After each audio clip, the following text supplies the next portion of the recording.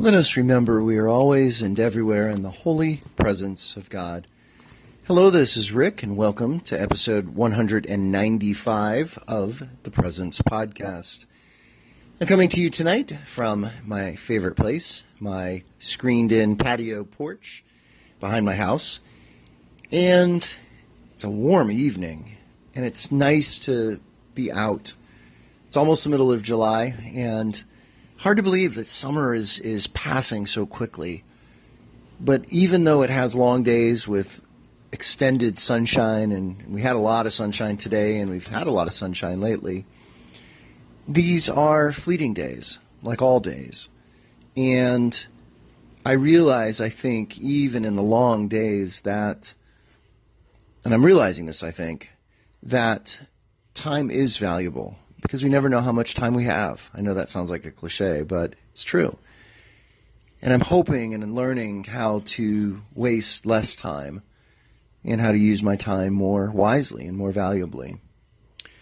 And I felt like I did that today. Kept my eyes, my ears, my soul open to experience the presence of God. And I did that, and I appreciate your being here with me tonight. Grab a seat, come sit here at the table, the back patio picnic kind of table, and I'll tell you about my experience of God today. Keep coming back is a saying, a slogan, really, a closing at 12-step meetings. And as I've said before on this podcast, that 12-step recovery is a very important way that I experience my relationship with God and my relationship with others.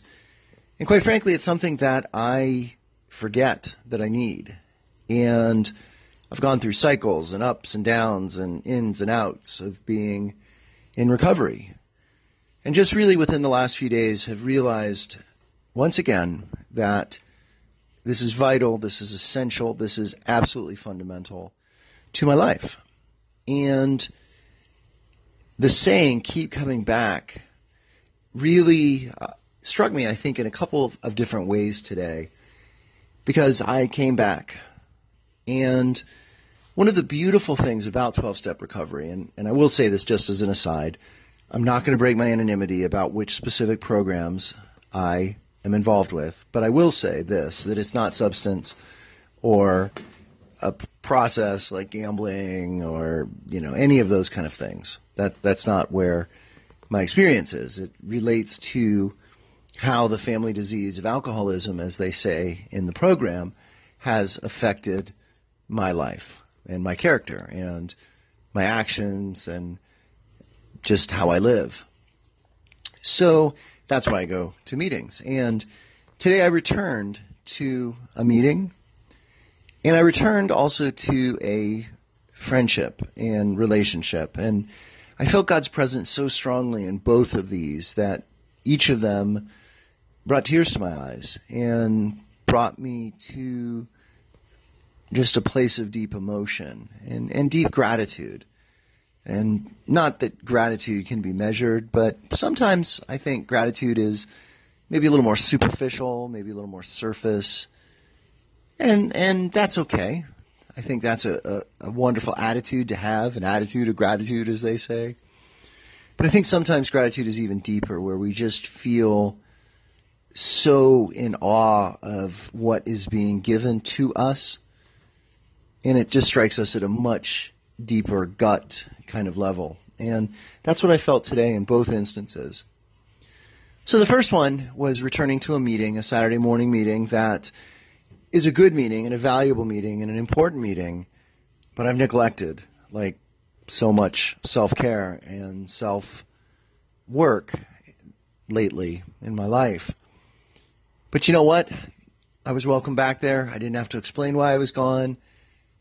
And I was able to share really from the gut, from the heart. And people were affirming. And it was nice to see some friends again, in particular one gentleman who was wonderful to see again and to see some progress in his life and to hear about that at least a little bit. And he and I are actually getting together for coffee tomorrow. So I I'm looking forward to hearing more about what he has discovered. And to see some other old friends, and also to see new people, and to see how the meeting has grown and changed. And it was really good to be back. And just a reminder that this is where I need to be on Saturday mornings. You know, I can find a ton of excuses. Today I could have stayed and watched the third place game for the World Cup, but I needed to be in this meeting. I wanted to be, and was so glad that I was there. This evening, I reconnected with a sponsor that I had in a program, 12-step program.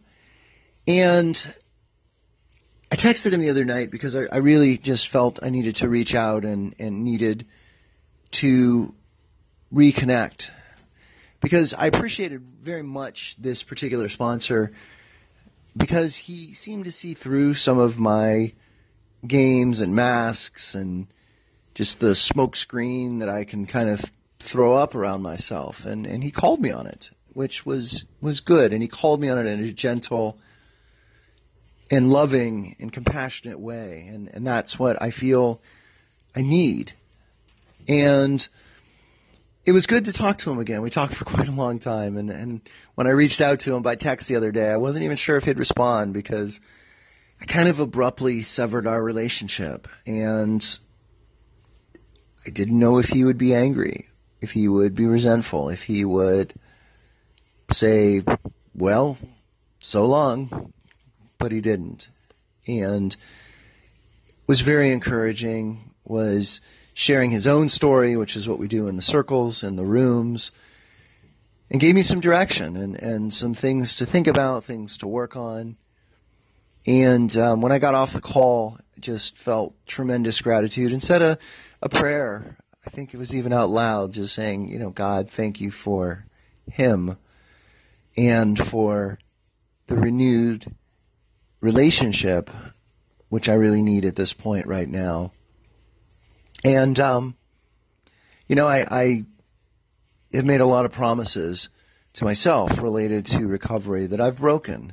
And I'm not going to promise anymore, except to say this, that I promise that I will stay in conscious contact with a power greater than myself, again, as it says in the language of the literature, and pray each and every day for the willingness to just work the steps, talk to my sponsor, go to meetings, and know that through those things, my higher power will work miracles in my life. And that's my hope. And I'm grateful for today to have experienced God in these times of being welcomed and returning as the prodigal son, which is, I think, really the heart of Jesus's mission and message. And certainly, I think, the most significant of his parables. And I felt that today. And I felt like there were friends glad to see me, eager to welcome me back, and they're offering to accompany me in whatever comes next in my journey. So who are the people who welcome you back when you are gone? You've left a group, a place, a family, whatever it might be. Who are those people who are there to welcome, to say, I'm glad you're here again, to not worry about why you weren't there, and when it comes time to part, to say, keep coming back, which is not a command. It's an invitation. It's an offer. It's a suggestion. And all of that, in all of that, it is a wonderful way to feel God's presence. So as always, thanks for listening. Blessings and peace.